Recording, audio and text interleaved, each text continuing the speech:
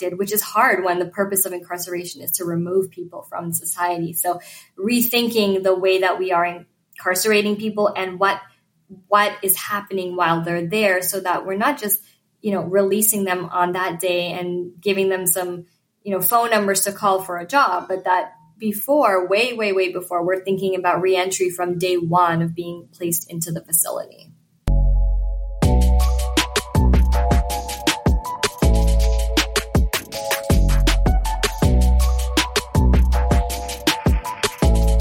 Welcome to the Black Agenda Podcast. I'm your co-host, Devin Dito, along with my co-host, Adrian Guest. And today, sadly, is our last episode for season 2.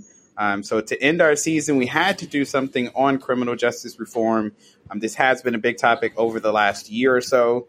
And so it's been a big topic in the Black community, in our community. So we wanted to make sure we addressed it before we ended our season. And so today we're excited to really have a conversation that's going to be really in-depth and interesting. And so our guest today is Ms. Cassandra Ramdath, and she is from the Urban Institute, and she is here to discuss criminal justice reform. And so to give you a little bit of background about Cassandra, she is a senior research associate in the Urban Institute's Justice Policy Center.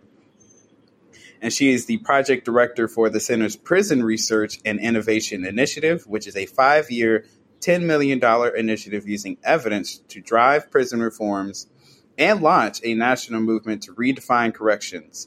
And so Cassandra's research portfolio focuses on corrections reform, health and justice, procedural fairness, and youth violence. So Cassandra, we're excited to have you on the show, and we thank you for joining us.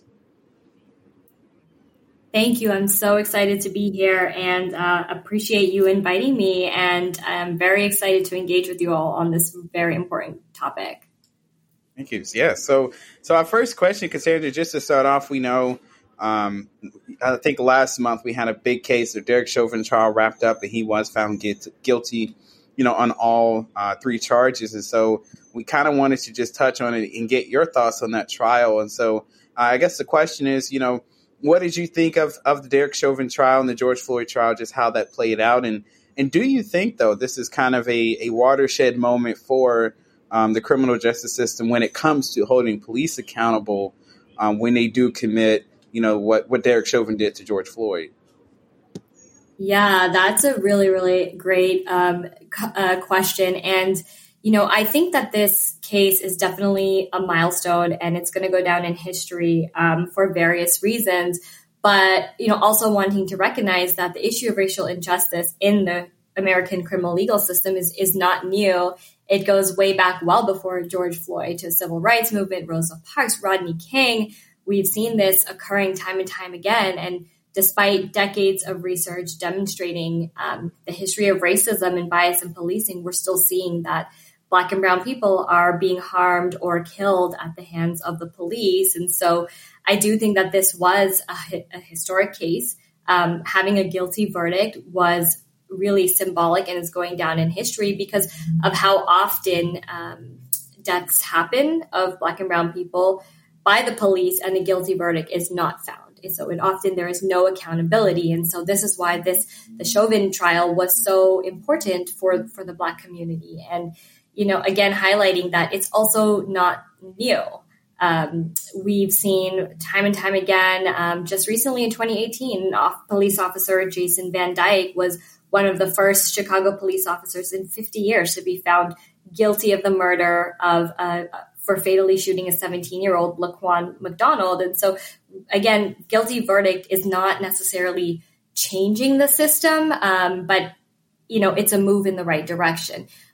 The way that we need to think about this is it doesn't necessarily change the lack of public trust in police officers. There's still a deep-rooted history of racism and police brutality, profiling, and the acts are disproportionately impacting communities of color. And so while we do need to celebrate this as a victory, we need to remember that there's a lot of work to be done. Having trials and having guilty verdicts is a victory, but people should not be dying from police interactions, period. And so it begs the question of how many George Floyds, Breonna Taylors, Dante Wrights, Rodney Kings, how many Black humans need to be political martyrs before they can safely live in America. And so we see from the George Floyd incident, we've had a year of protests, a 3-week trial, and almost 11 hours of deliberation to determine that a killing that was caught on camera, in fact, occurred.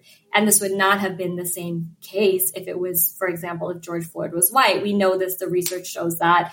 And so it's movement for our country, but there's still some disheartening involved because it felt like it should have been a no-brainer. And a lot of Black people celebrated this as a win, but still had to experience the death of someone from their community, a loss of a family member, father, son, loved one. And this was a sense of relief, even though it should have never come to this in the first place. And so I do want to just say that we can't deny that progress is being made. Voices are being heard, ears are perking up. We've seen that people from all walks of life are starting to demand change. And so there is still work to be done. We're moving in the right direction. And if anything, we've learned from this how important transparency is for holding systems accountable and system actors accountable.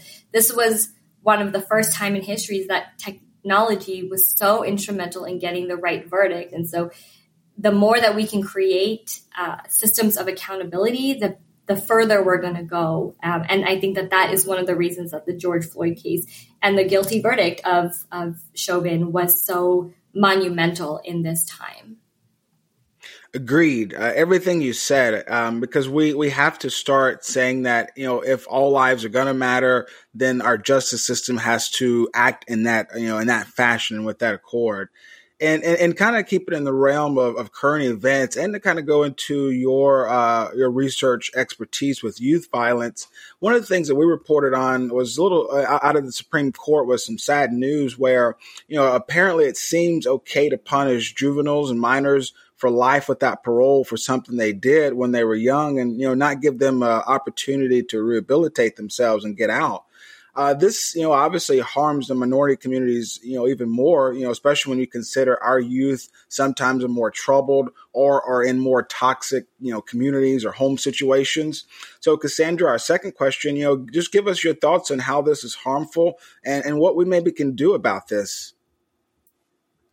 Yeah, I completely agree. Policies that keep young people or any people in the system for a prolonged period of time really are setting them up to fail. The research shows that there is no long-term benefit to keeping people incarcerated for long periods of time, especially youth. So, a lot of my work has been focused on adolescent populations, 18 to 25 years of age. And like you said, they're coming from oftentimes systems of racism and disadvantage and toxic communities, broken households, and they are still in a very vulnerable stage of development. Up until the age of 25, the brain is still developing for young people, and it's really important to be able to give them the access to services and opportunity that they need to succeed in the world. And taking them out of the community for long periods of time, putting them in an environment that we know produces adverse health outcomes is really setting them up to, when they're released, to not be able to get out of this environment and these communities that they're coming from. So the way that we can think about approaching life without parole or similar policies is understanding the research and the evidence about how impactful this is for young people, and also how it disproportionately impacts communities of color. We will see that more Black and brown people will be sentenced to life without parole, will spend longer time before getting released in these adverse settings. And when they are released, will have less opportunity to be able to rehabilitate and successfully re-enter their society. So I think that we need to continue to use research that highlights the disparities by race, and then develop policies that conflict with life without parole, and really show that the harms that come out of this are detrimental for the young people in our community and for society as a whole. Exactly. And exactly. One of the things, we talked about the current events, but we did want to ask, just more broadly speaking, about our current prison, system. And so we know we know since 2009, like the prison population has been steadily declining, too slow for many people, but it is declining. Since 2009, the imprisonment rate has fallen 17%, and it's fallen the most in the Black community, which is what we're wanting to see. But, despite those decreases, America still has the world's largest prison population, with over 2 million people behind bars in 2019. So just a really broad question, Cassandra, just, how did the United States, which has about 5% of the world's population, end up with the world's largest prison population? And do you think it's, a contradiction to claim to be, the land of the free, but we have the most people behind bars?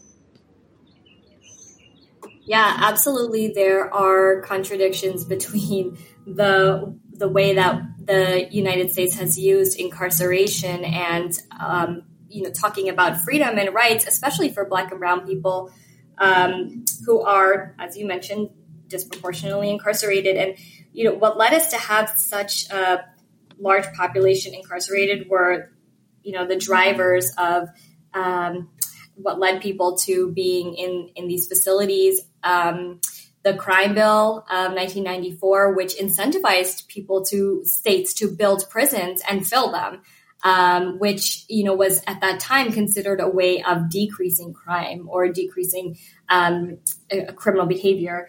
And so there are lots of drivers of mass incarceration, including crime bills, including the way that police were encouraged to over police communities of color, stop and frisk laws, the 13th Amendment, which abolished slavery, except for in the case of punishment. We saw lots of different policies and practices being shifted in the way that they were implemented to be able to continue to incarcerate groups of people, often Black people, and fill these prisons that were being built and incentivizing states to be built and to fill them. And so there are, as you said, we are declining in terms of our population because of policies that are still being shifted, such as diverting people from courts or from being detained as part of their bail, early releases. And we are seeing a lot of people getting more community supervision, but that's still even though our prison population is going down, our community supervision population is still pretty high. So we're shifting the way that we are keeping people under community supervision, which, as you mentioned, is counterproductive to really giving people their rights and freedoms back, and getting out of the system. But then even after that, dealing with the collateral consequences, for example, through, ban the box, meaning people have to report their criminal convictions when going up for a job, and that can affect their economic stability or access to services.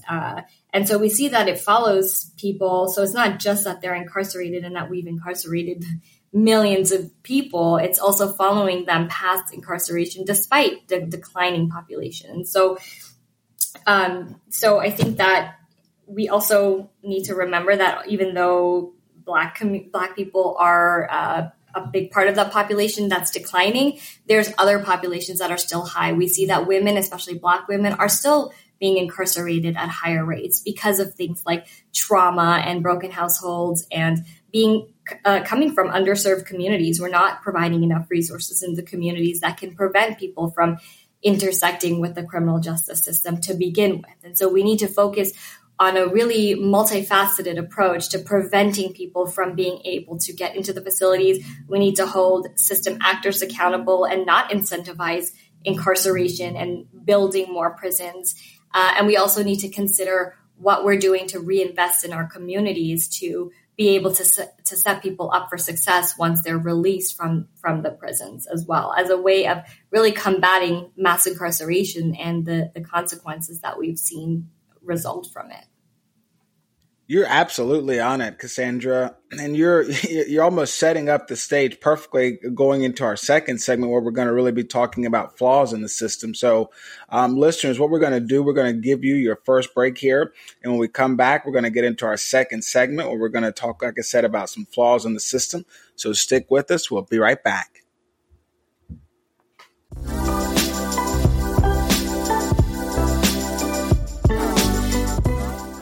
We absolutely appreciate your support. You are the foundation, and our efforts work to better your communities. Tell your family and friends so we can all work to bring progress. You can find us on Facebook, Instagram, and Twitter at Black Agenda Pod. That's at Black Agenda Pod. Let's get back to the show.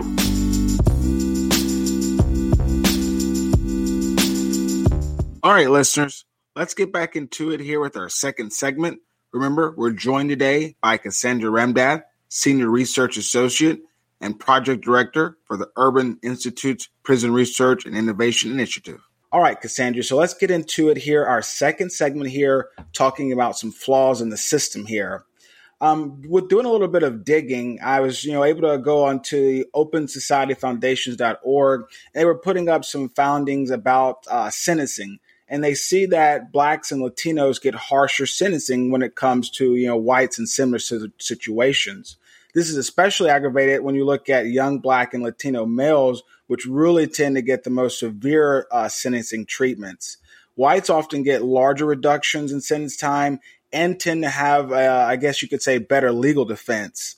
So our question here, Cassandra, can the issue of harsher sentencing be fixed with better legal teams? Or are we really getting at a deeper issue here? Yeah, that's a great question. And it's so complex because I think that so much of the system, the legal system, the way that we approach things like sentencing are and have always been rooted in a racist system. And it ties back to slavery. Despite formally abolishing varying forms of segregation or, ways to separate white and black people, we haven't dismantled yet the barriers to gaps in equality, sentencing disparities being an example, in that the way that we've shifted the way crime or is defined or the way that we respond to it is still inherently biased. And so this is due to unconscious bias, overt bias, racism that's baked into social structures, and sentencing disparities specifically are an example of how we use our laws to continue to oppress Black and brown people. And so in order to reverse that, we really have to think about how the people in positions of power have a responsibility to think about the way that they're stigmatizing people and communities and behaviors. And that's a really hard thing to do because you're challenging white supremacy and white privilege in a society that is still built that way. So being in a position of power, you're enjoying privileges that you have. And a lot of the times things like sentencing disparities come as the inherent belief that, Black and brown people are responsible for the inequities that they're facing. So, okay, they chose to sell drugs, so they deserve a longer sentence. They should have gotten a job. They should have gotten out of it. And the blame is placed on the individual rather than taking a deep, hard look at, sentencing disparities and asking questions. Why are Black and brown people getting longer sentences? Why is that happening and how to reverse it? Because sometimes it's easier to blame individuals rather than a system or a legislature that has allowed people to stay in positions of power. And so it would require them to step back and give up some of the privilege and some of the power. And so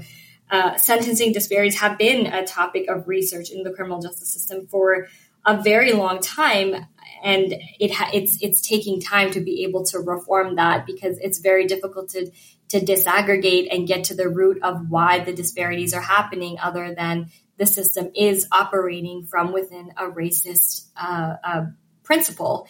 And so until we really look at data and develop policies that can dismantle these sentencing disparities and the disparities that come from the whole system, we're going to continue to see such gaps in these treatment by the justice system. That's right, exactly. And one thing I thought was interesting hearing you talk was that attitude of like, well, they just made a choice to sell drugs, or they just made a choice to, shoplift some groceries.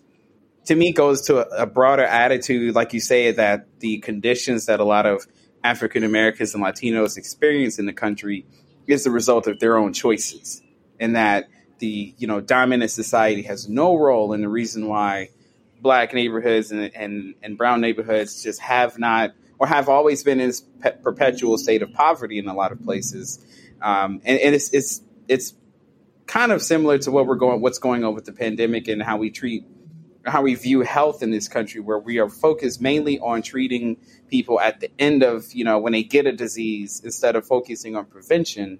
I feel like we kind of do the same thing with the criminal justice system, where we focus on, giving somebody a harsher sentence once they've already committed the crime, rather than focusing on how that person ended up in the situation they are to make that decision, because people are not, Black people are not more inherently dangerous or more likely to commit crime than anybody else. I think they just live in a different set of, they live in a different environment, where the choices aren't so clear like it is for the dominant society. But one other question here we had was, this doesn't get a lot of attention, but I feel like it does play a very large role in why we did see this massive increase in imprisonment rates in this country. And that is the role of the district attorney.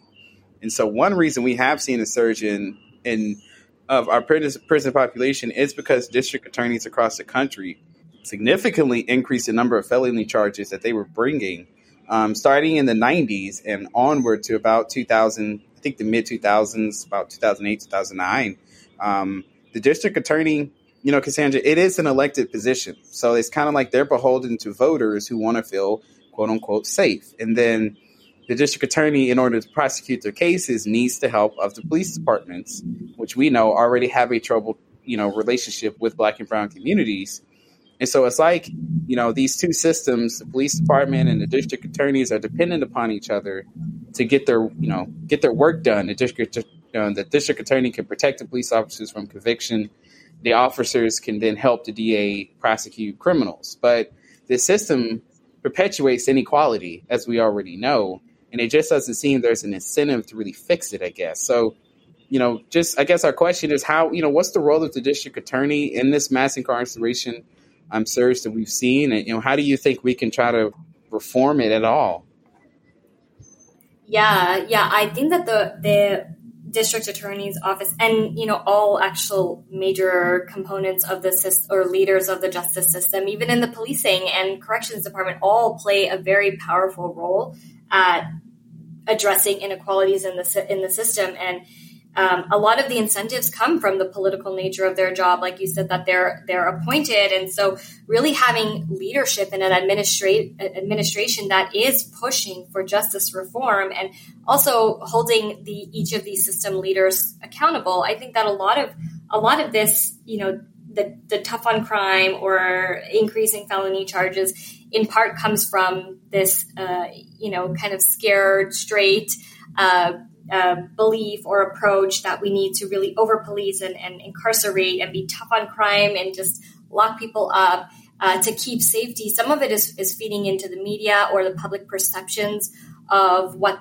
they believe about certain communities, and political power is important in reimagining the way that they talk about different groups. So in some ways, a lot of this is connected to how people or political leaders view and stigmatize populations. So they will, for example, take a look at the disparities in the way that they prosecute people who are using opioids versus people who are using crack. So we know that people using crack, there's a higher prevalence of people who use crack that come from communities of color, and the DAs will bring felony charges, like you said, put them away for a long time, and don't let them get parole, right? Or probation. And then when you see the use of prescription drugs, which is more common in white communities, we see that they are considered to be victims of an opioid crisis or framed to be related to mental health needs. And so you see the way that we talk about crime, the way we change legislation, the way that politicians will say what's important or what's not important is often connected to the way that they're thinking about communities and communities of color. And, once again, until we really encourage political leaders and justice system actors to think about the way that they are defining crime and who those crimes and the responses to crimes are actually impacting, which are usually going to be communities of color, then we're going to still continue to perpetuate racial disparities in the system. And that's coming from the top. That's coming from political power. That's coming from justice system leaders. And they have a really big role in being able to push forward and push past racial inequities that we see continuing to occur for decades. It's really important you said that, Cassandra. And I know that as I was, looking at the Urban Institute's website, looking at some of your publications, you talk about, how, the prison system, criminal justice system is really tied to slavery, and how, these justice actors, from the police officers to the judges to the lawyers to the correction officers, how they all play a role in, perpetuating this system and having this perception that justice is not fair or equitable here in America.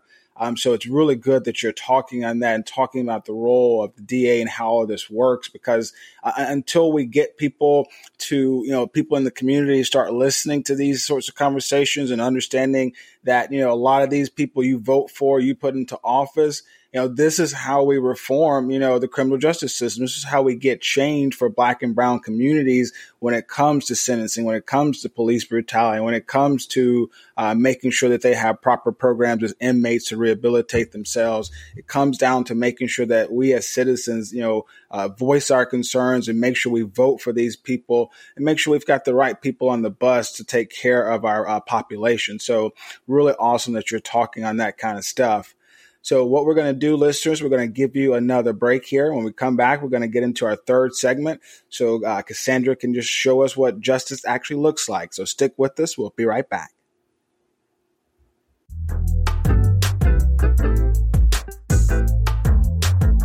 You have been listening to the Black Agenda podcast hosted by Adrian Guess and Devin Dito. If you enjoy listening to the show, let the host know by leaving a review on Apple Podcast or by visiting patron.podbean.com/Black Agenda Pod and give a few dollars. After all, the Black Agenda Podcast is supported by listeners like you. Let's get back to the show.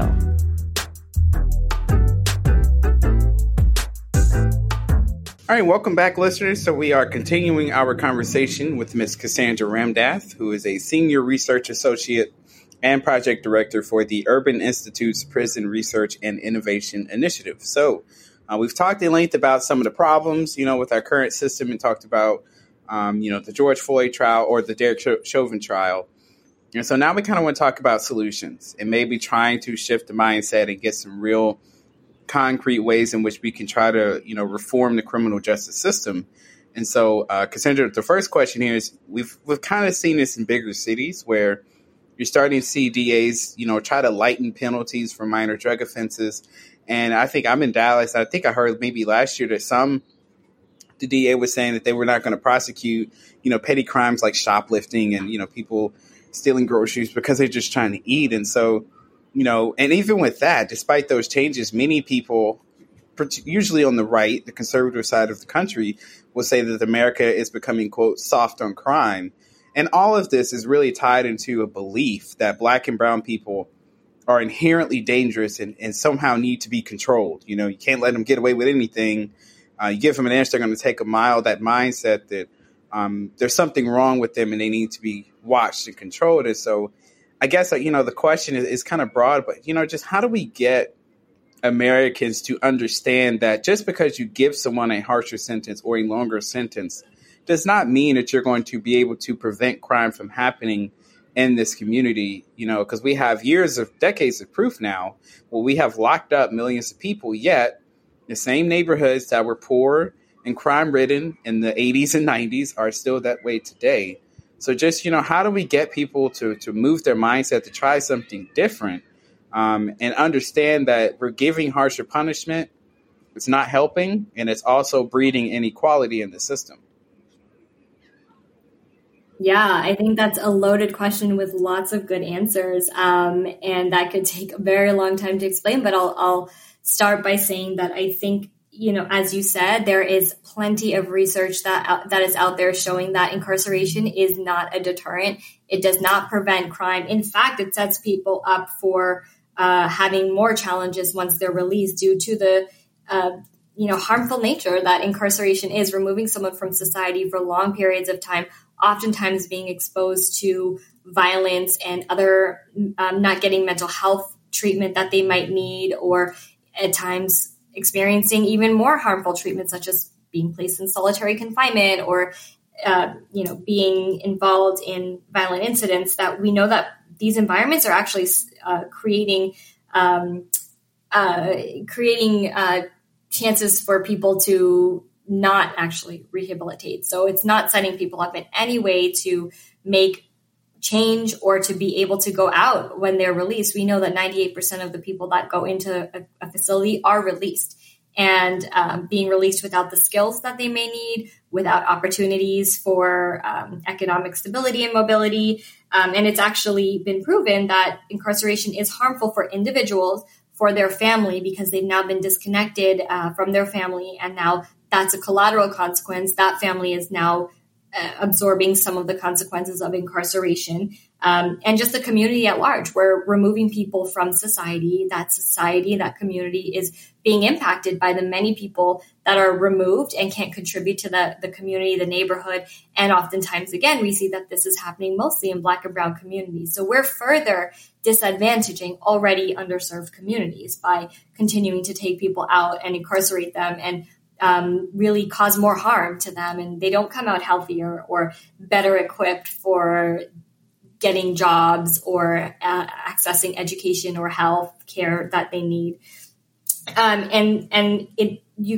you look at the numbers and the research, you can see how that is impacting communities of color. And so the other thing I'll say is that in order to sort of convince society, community, people of color, that really tough on crime is not the right way to go, I think there are a couple things that are important. So one of them is, consuming research and policy is so important for telling a story and persuading people to not fall into the media traps or false information. And so research is continuing to shed light on these issues and conditions of confinement and the harms of, for example, solitary confinement, or why incarceration is not, in fact, effective, and why we should actually be focusing on community reinvestment. We have the Justice Reinvestment Initiative, which focuses on pushing funding to community resources and mental health treatment and substance abuse treatment rather than incarceration or prison facilities. Take that money, put them into school and education, get people to succeed before they enter into the facility, which we know is going to put them on a path that's not going to allow them to get back on their feet. We also need to continue building mechanisms of accountability. In the George Floyd case, we saw how important that camera footage was. Technology such as body cameras, cell phones, and other ways to create transparency and therefore accountability in systems. So regular reporting of data, how many police killings were there, how many uses of guns or uses of force were there, and this needs to be placed on a public forum.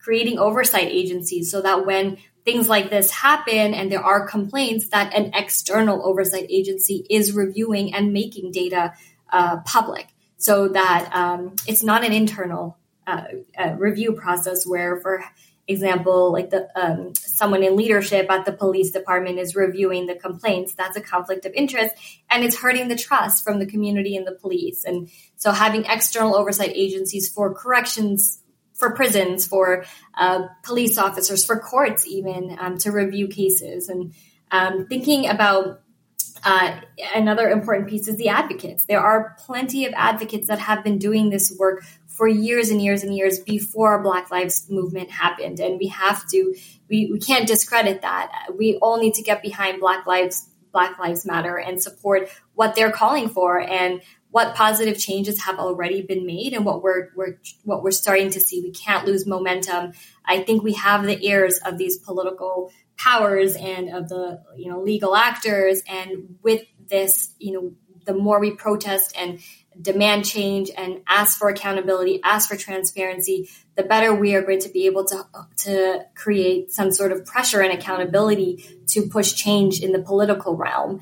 And I just, again, will say that the community advocates have been doing so much work, pounding the pavement, not just since George Floyd, but even before that. And some of where we can take the burden off is really as change makers, policymakers, politicians, really be as committed to justice as they are, and consuming the research from a racial justice lens and looking again and again and again at how every decision and policy that is implemented impacts communities of color and find ways to reduce that. So elevating the voice and the power of Black and Brown people, bringing them to the decision-making table and giving them the space, giving them the power, the voice to make change is also important for politicians to get behind and really support that there is a racist system that we are needing to reverse the effects of. And that goes throughout the entire criminal justice system. And politicians, DAs, police chiefs need to be responsible for remediating some of the harms that are rooted in a history of slavery in the justice system. Cassandra, when you say it like that, you make it sound so simple and easy that it's almost like anyone should be able to understand and accept that. But for some reason, we have such an issue in our society with people just understanding those simple facts and how we need to really focus on, we as a society, how can we all be productive members working together to better, the community, because that's what it's all about. One of the other things we wanted to ask you within this segment kind of goes to some of your expertise. Your work with the Fathers Advancing Community Together program, which was aimed at improving responsible parenting, healthy relationships, and economic stability for low-income fathers. Devin and I, we've spoken a lot about how parenting is a missing piece to help to really rebuild our youth. So we wanted to ask you, Cassandra, what are some of those key findings that you were able to uncover to give to our parents to show why their role as parents can really help to keep their children out of the criminal justice system? Yeah, there were a couple of things that we found from that project in particular, but more generally speaking, parenting is so important, especially for fathers and young men coming from Black communities. We often see a history of not having a male model or a father figure, or even both mother and father figure in these lives, and that can often influence the way that person is brought up, or that person perceives and views their life and their abilities to navigate challenging environments and challenging situations. And so parenting is so important for building skills and just even encouraging going to school or getting jobs in these younger populations. And so one of the things that we tend to see is that parenting is so important, but the support for that in underserved communities is very difficult, because especially Black fathers, since that's the specific example we're talking about, they're juggling so many things. They're juggling trying to find a job. They're juggling perhaps trying to get education. Again, they're set up by so much systemic disadvantage that parenting also becomes very hard, because then you're also finding challenges with financial success or how to make sure you're getting all of the right things for your child. And when oftentimes parents are trying to survive, they're in survival mode because they don't have equitable access to what is needed and the resources to be able to parent in a way that is setting up their child to be able to succeed. Maybe they are juggling a relationship with the mother of the child, and so there are so many aspects that are challenging for people who are trying to improve their parenting, and without the resources that are necessary to parent in a way that is healthy for both the parent and the child, it's going to be difficult. And again, we see this mostly in communities of color, where especially Black men, are not able to get those resources. And we know that there's a connection between strong parenting and healthy outcomes for young children. But oftentimes with Black and brown men, they are juggling so much because of the history of trauma that they're coming from, the communities with less resources. They often themselves may not have had equal access to education or employment. They may have also been removed from the community and been in and out of carceral settings. And so they're, even with the parenting resources that, they might get from a program, it's not enough. They still need more equitable and fair access to resources to be able to parent, when we know the research shows how influential strong parenting is for young people in the community. Right. And that's something that you hear more discussions about, that making sure that you have a strong family structure that will help to prevent, the younger folks in our community from going out and feeling like they have to commit some of these acts and end up in the system. Because once you're in the system, it's very, very hard to get out. But one way in which a lot of folks have, or at least some people have been able to get out, is through the First Step Act that President Donald Trump signed into law in 2018. And so before we got you out of here, we just wanted to ask, this is, the question is recidivism. The law itself is geared towards helping inmates by addressing their needs and fitting them with productive programs that reduce their risk. And so we just wanted to ask you, in your opinion and your research, maybe how effective has the First Step Act been in creating more productive citizens out of prison? And how can we improve upon addressing the needs of inmates to get, to help them get reacclimated back into society when they are released? Yeah, I think that there's a lot of good research that is examining the impact of the First Step Act. It is premature to really confidently say what the outcomes are, because it will take a long time to see, once people are released, or, 6 months, 12 months, 2 years, 5 years down the road, where they've been able to succeed or not. But I do think that it is a step in the right direction to focus on really providing people with the resources that they need. And what we see most often for people who are reentering society, or the types of services that we need to provide people who are incarcerated while they're preparing for release, is usually economic stability and education. We need to provide job training from before they're even out in the community, so that when they get out and they're only given maybe their $10 to get home, what are they going to do the next day? So how are we making sure that people are perhaps set up with jobs from the time that they're in the facility? Are they getting access to education in the prison so that they can come out with some credits or some certification or something that's going to really help them when they get home be able to get housing? Without a job, you often can't get housing, or you can't pay the bills, or you don't have a car. Or it's so important to think about, what is day one going to look like when you're out, way before you're reaching the last day that you're in the prison. And so thinking about the needs of incarcerated people as a huge step of being able to a huge part of being able to reintegrate is so key. And the research continues to show that we need to make sure that people are going to have economic stability, housing, access to education, and also family connectivity while people are in the facility. What's also going to help them come out and succeed is maintaining their family connection. Otherwise, they can come out and be very isolated and cycle back into some of the behaviors that led them in the first place, especially related to substance use or mental illness. And so making sure that people really stay connected, which is hard when the purpose of incarceration is to remove people from society. So rethinking the way that we are incarcerating people and what is happening while they're there, so that we're not just releasing them on that day and giving them some, phone numbers to call for a job, but that before, way before, we're thinking about reentry from day one of being placed into the facility.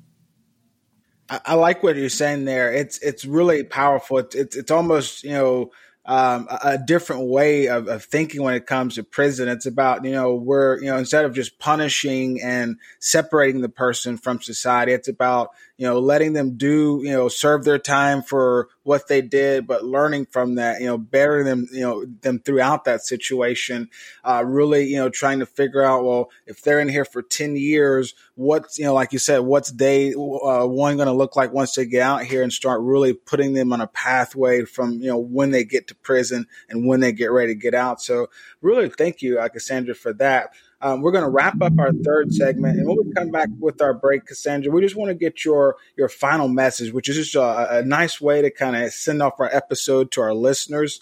So listeners, we're going to give you our last break. And like I said, we're going to come back with Cassandra's final message. So stick with us. We'll be right back.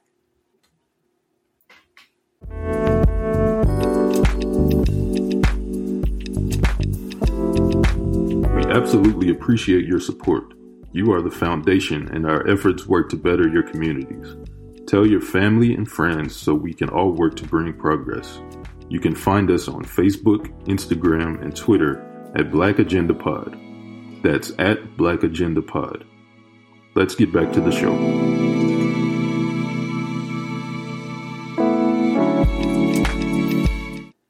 All right, listeners, let's get back into it here to wrap up our episode and do our final message. Remember, we are joined today by Cassandra Ramdat, Senior Research Associate and Project Director for the Urban Institute's Prison Research and Innovation Initiative. So, Cassandra, just to kind of set the stage for your final message, more people are finally starting to kind of realize the plight of Black and brown communities, especially when it comes to the criminal justice system. People see the overcrowded prisons, the school to prison pipeline, the over-policing of our communities, and the harsher sentencing that people get. The fight for justice is really an all-hands-on-deck struggle and a constant battle, as we've said, against systemic racism here in America. So, Cassandra, just to kind of leave us with the final message, give us something that's going to motivate our leaders and our listeners even to join in on the fight for justice and equality for all. Yeah, I think that what's so important for us to remember is that especially right now, we need to get behind the Black Lives Matter movement, and we need to reduce the system. We need to, whether that means to defund the system, especially in the carceral system, reduce by incarcerating less, changing our laws to make sure that we're not continuing to fuel people into these prisons that we continue to build, reduce the amount of prisons that we have, reimagine the way that we're thinking about people in the community. And if they commit a crime or engage in certain behaviors, why are we locking them up? Why are we putting them behind bars? Why are we removing them from society? What else can we do? How can we prevent that? Let's invest in the community. Why are we not investing in the community, especially Black and brown communities? Why are we not setting them up to have resources, mental health support, substance use treatment, the things that we know are creating avenues into the justice system? Why are we not reversing that? And we need to really, really think critically from a racial justice lens as to how to remediate the harms of slavery that are continuing to permeate our system as we see even today. And so the other thing I'll say is that, change is slow, but it's happening. And I think that, we're on this path. So many advocates are fighting for this. And I think that we as a community, we as a country have a lot more work to be done. Black and brown people have been negotiating for their rights that they should have had always. And it's our responsibility to now take off this burden. People should not be negotiating from a subservient place for what they deserve. And we have to take that burden off of them and really act as a community, act as one society. And so, as long as we're on this path and we're highlighting and validating and lifting up the voices and experience of people who are adversely impacted by the system and its bias, then we're moving in the right direction. And that's what we should continue to do. So I always like to refer to James Baldwin, who always says, who said we all have to live together and love each other, not as blacks and whites, but as human beings. And so this is a North Star that I refer to often in my work as I continue to advocate for racial and social justice in my personal and professional endeavors. And I think that it's so important that our political leaders, our communities, and everybody alike remember to consider that we really need to move forward and dismantle racial bias in the system to be a more just and fair America. No, I love that message there, because that's something, especially the words of James Baldwin. I personally love James Baldwin, and he's amazing, and he saw things in a way that a lot of people couldn't put it into words, and so that message that we have to live together. And it's true, we have to. We're trying to figure this out. America is an experiment, and so we have to understand that we are constantly examining and trying to move, towards a more perfect union. And so, just this conversation today has been eye opening to hear, where the system is and where it's going wrong, where the flaws at, but also, you named a litany of possible solutions and things that we can do to help get rid of the inequality, not get rid of it totally, but at least try to blunt some of the inequality that the current system breeds. And I think sometimes we have to have these conversations to challenge people's, preconceived notions about crime and how we view crime in America, and question whether what we did in the 90s was the right course of action. And I think it's overwhelmingly no. We still have a lot of the same problems we had back then. And so we have to try it a different way. And so I just appreciate you bringing your expertise on here to present a different viewpoint. And hopefully folks will hear this and really take some time to think about whether the way that we view our criminal justice system, is it working? Is it doing what it's intended to do, which is to stop people from committing these crimes, and folks can leave prison and continue to be, productive citizens. So I just appreciate that message. Adrian, I know you got some thoughts as well. As always, but I'll make them quick. Cassandra, I just thank you for your perspective. I think more than anything, listeners, leaders, community members, everyone needs to take out of this message is that our criminal justice system should be about, rehabilitation and not punishment. Yes, people did something wrong, but there are underlying reasons, whether they be, mental health issues, lack of opportunity. There's a lot of different things for why people do the things that they do. But still, we've got to figure out how to help them through that and get them back into society, because we can't, move forward towards progression until we all do it together. So, Cassandra, I just really thank you for your message. Thank you for the fact that you kept going back to the research. It wasn't all, about, just, hearsay. It was about research and data, about things that, that have been tested and have been proven to be true. And that's what we've got to go back to, the truth, not the falsehoods, not the spin from the media, the bias from any political parties, but just the facts of the matter. And that says that rehabilitation, not punishment. So thank you so much, Cassandra, for really just crafting a great message for us to end our season and to lead us into what we need to be doing when it comes to criminal justice reform. So thank you. Thank you so much, Adrian and Devin. It's been such a pleasure to engage with you all on this conversation. And I'm looking forward to seeing all the great work that is going to come out of this. As I said, we all have a responsibility in this, and I appreciate you allowing me to share what I know and hopefully keep pushing the movement forward. Great. Thank you again. And make sure you continue to mask up, stay healthy. I know you've probably been double vaccinated, but some people said they're still masking up for just a symbol. So make sure you stay healthy. And listeners, what we're going to do, Deb and I, we're going to take our last break and we're going to come back and wrap up our show. So stick with us. We'll be right back.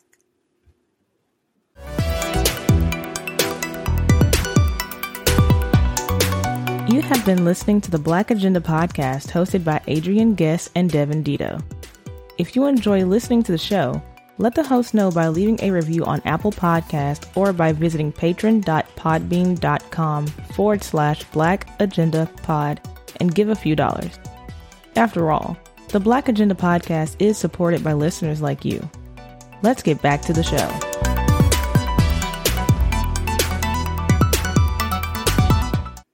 All right, listeners, so welcome back. So like we said at the beginning of the show, this is our last episode of season 2. So the podcast is going to be on a break. Me and Adrian are going to be recharging the old batteries or something to that effect. And we'll be getting ready to come back strong for season 3. So go ahead and mark your calendars. Our first episode of season 3 is going to be on a Saturday, so it's a little earlier during the week, but it's going to be on Juneteenth of 2021. So that's June 19th, 2021. It's going to be a special weekly roundup, Juneteenth style. That's going to be the kickoff for season 3. for the Black Agenda podcast. So be on the lookout for that as we go into break. Again, we'll still be posting. We'll still be around. If you have any, feedback from the show, we would appreciate that. But again, this is our last episode that's covering criminal justice reform, but we will be back with you Juneteenth to kick off season 3 with a special episode on Saturday. And so, again, even though we are going on break, you can still donate to us. We will still take your money. So, Adrian, you can let the folks know where they can donate to us. Yeah, you're absolutely right, Devin.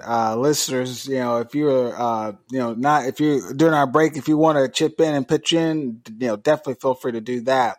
We always like to remind people, Devin and I, we started this podcast to, engage with people, educate the community, but we really started this because it's an ongoing trajectory. It's an ongoing mission to really rebuild communities, to really transform, people, to really aid towards, bridging the gap with this systemic racism issue. So that's what we're trying to do here, really build an organization, build something that's going to have true momentum with our political leaders. And we need your money to do that. Yes, it costs money to do Zoom, Podbeam, Altitude, but to really take our mission even further, it's going to take a lot more money to do that. So please, go to our website, blackagendapod.com, click the donate tab, start by giving $1 and go from there. We'd love to have your support. The other thing we always like to mention is our charity of the month, which for May we've been recognizing Campaign Zero, which goes well to the episode we've been talking about today. But Campaign Zero encourages policymakers to focus on solutions with the strongest evidence of effectiveness at reducing police violence. One of their sayings is, we can live in a world where the police don't kill people by limiting police interventions, improving community interactions, and ensuring accountability. So a really, really positive organization. Go check them out, Campaign Zero. Devin, tell them about how they can find us on all the major platforms. Exactly. So, yes, you can find us on the major platforms, which are Facebook, Instagram, and Twitter. You can find us at Black Agenda Pod is our handle. And again, that's at Black Agenda Pod. So we're on Facebook, Instagram, Twitter. You can find us there. Then also you can find us on YouTube. Just search the Black Agenda Podcast. And so again, make sure you like, share, and follow us on there and subscribe to our YouTube channel, but also subscribe to us on Spotify, Apple Podcasts, Google Podcasts, wherever you listen to your music, you can find the Black Agenda Podcast. So again, make sure you share this with your friends, families, coworkers, anyone else. We're just trying to get this content out there to as many people as possible. So we appreciate it and love it when you share our content. So again, we want to send a thank you to Cassandra Ramdath from the Urban Institute. Thank her. We want to thank her for a great, in-depth, insightful interview. Really, some good, really, really good information in there. And we hope you learned something. And also, we want to thank you. We want to thank you, our listeners, our fans, for listening and watching. It's been a heck of a season. We started off, Adrian, with, talking about Joe Biden and what he was going to do for the country. And we've ended it with criminal justice reform. We got a whole bunch of good stuff in between. So what a season. It's been a long one, but it's been a really good one. It has. Not to mention, Devin, we did a very thorough HBCU series where we talked to a lot of great leaders, got a lot of great messages. Just a really great season. I mean, from speaking to the people who started, Black History Month, Black History Week. I mean, really good. The history makers. So listeners and fans, we just really appreciate it. Like Devin said, I'm ecstatic to see our downloads go up, our followers, likes, subscribers go up each day. So we really appreciate it. And we can't wait to go into season 3. We're going to get even better season 3, more topical, more current events, more weekly roundups, and more great interviews and conversations. So Devin and I, we really, really can't wait till we come back off of this break and hit you with season 3. Exactly. And just in case you didn't know, we are well over 4,300 downloads, and we are just now getting to a year. We'll be a year on Juneteenth. So I think that's pretty darn impressive. 4,000 downloads in a year, Adrian. So that lets us know that there at least is some, there's a base out there who wants to hear the things that we're talking about. There's a little bit of an appetite for the Black Agenda podcast out there. And we appreciate that. It's going to get better and better. Exactly. And so again, we'll leave you. Again, we appreciate you listening and supporting us. And we'll be back to kick off season 3 on Juneteenth, 2021. That's June 19th, 2021. That's a Saturday. We'll be back with a special weekly roundup just for you all to kick off season 3. So until then, we'll catch you next time.